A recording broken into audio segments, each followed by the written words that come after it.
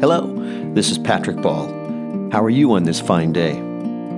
Welcome to On the Fly, a podcast about whatever comes to mind, really. In this episode, See It Through by Edgar Albert Guest. You've heard the saying, that was before my time.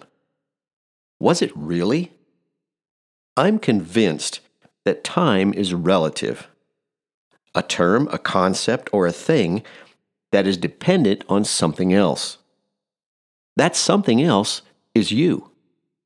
An appreciation of someone or something lives in the mind of one who seeks to bring it back into our awareness. Imagine those days gone by when entertainment was as simple as a poet sharing poems and stories on television. In my small way, this is an attempt to experience the 1951 NBC television series, A Guest in Your House. See It Through by Edgar Albert Guest.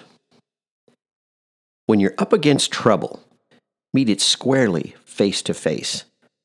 Lift your chin and set your shoulders. Plant your feet and take a brace. When it's vain to try to dodge it, do the best you can do. You may fail, but you may conquer. See it through.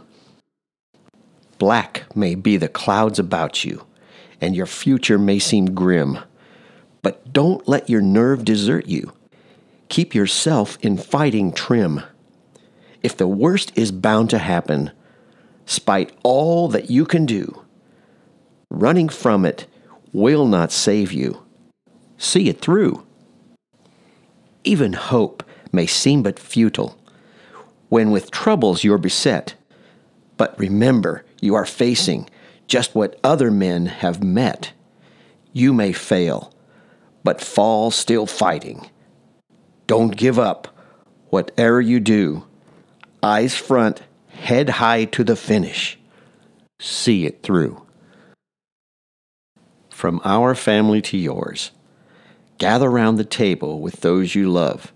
Just listen and dream of whatever is beautiful, whatever is meaningful, whatever brings you happiness. May it be yours this holiday season and throughout the coming year.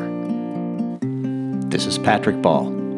As always, thanks for listening. See you in the next episode.